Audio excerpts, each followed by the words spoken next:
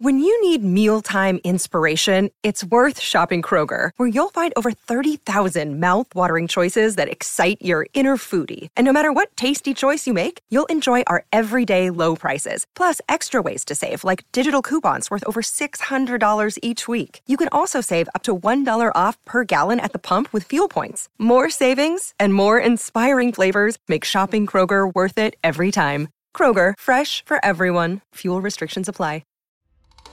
Sweet Tarts dared to combine sweet and tart. But we didn't stop there. We combined soft and bouncy to bring you new Sweet Tarts Gummies Fruity Splits. A uniquely delicious dual-sided gummy with one side that's sweet and one side that's tart. But entirely smooth and squishy. A powerfully perfect combo. Sweet Tarts. Dare to combine.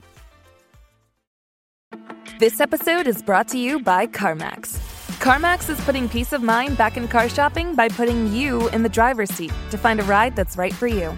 Because CarMax believes you shouldn't just settle for a car. You should love your car.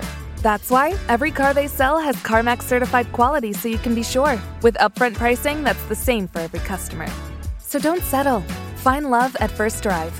CarMax, the way car buying should be. Start shopping now at CarMax.com. Hello and welcome to This Day Rocks from Vintage Rock Pod, the daily podcast looking back on this day in the history of rock. I'm Paul Stevenson. Today is August the 6th, and we remember a man born on this day in 1928. Yes, a heck of a long time ago.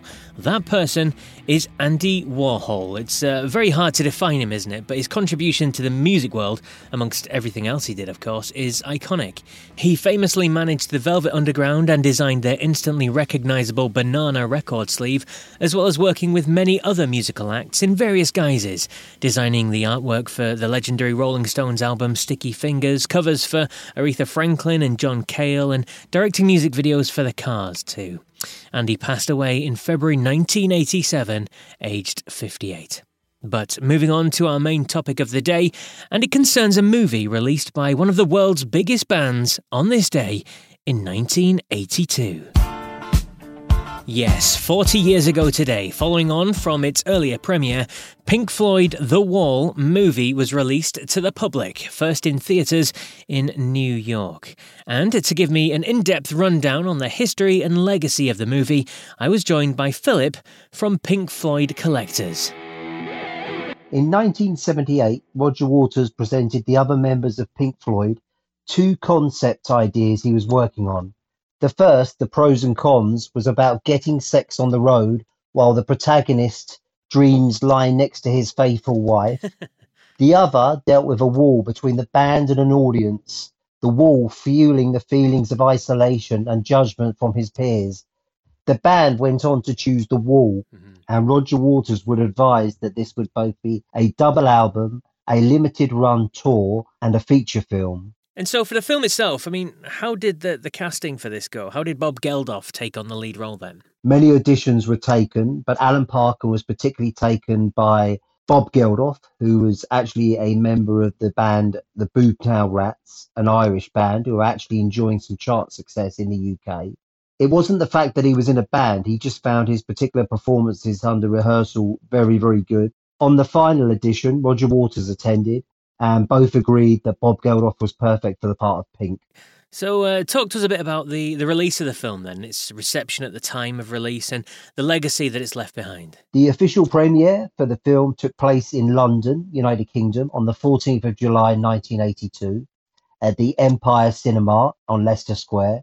The film's general release would take place on August the 6th, 1982, with a limited run beginning and then expanding out as the weeks went on. By early September, the film was sitting at number 3 on the USA film chart, and generally the film was felt to be a huge success.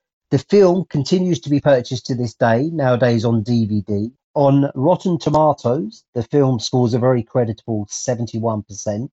The film is considered a must-watch amongst Pink Floyd fans, especially those of you who enjoy the album The Wall. Yeah, definitely. It is known the concerts in their entirety were filmed over several days in both 1980 and 81. This was for use originally in the film, but later became a side project for Roger Waters. The footage from Earls Court remains unreleased. It is something that we know that Roger owns the copyright over and has control over the release.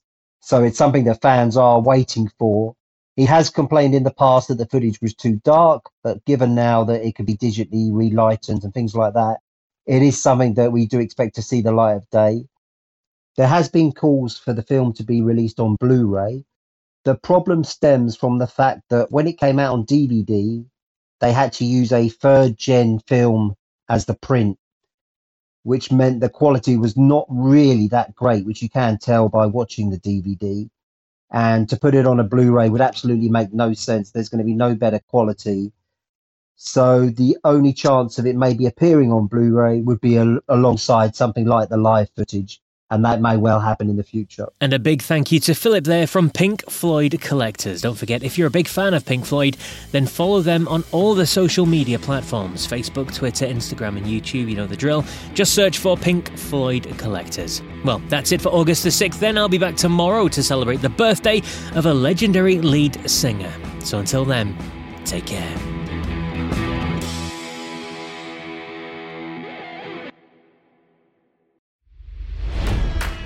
It's NFL draft season, and that means it's time to start thinking about fantasy football.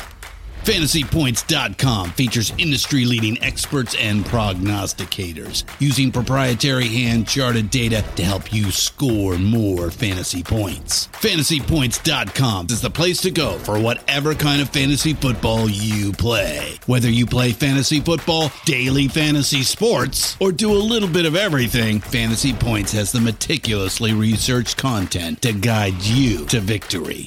And why wait for the fall? Fantasy Points also covers the new spring football league, the UFL. Join the guru, John Hansen, Scott Barrett, Joe Dolan, and other massive names in the fantasy football universe with an exclusive offer. Use code Pantheon for 15% off any Fantasy Points package, including the all-in package, with access to every article, tool, and data nugget that Fantasy Points has to offer. That's FantasyPoints.com and code Pantheon for 15% off at Fantasy Points. FantasyPoints.com, code Pantheon. Score more fantasy points.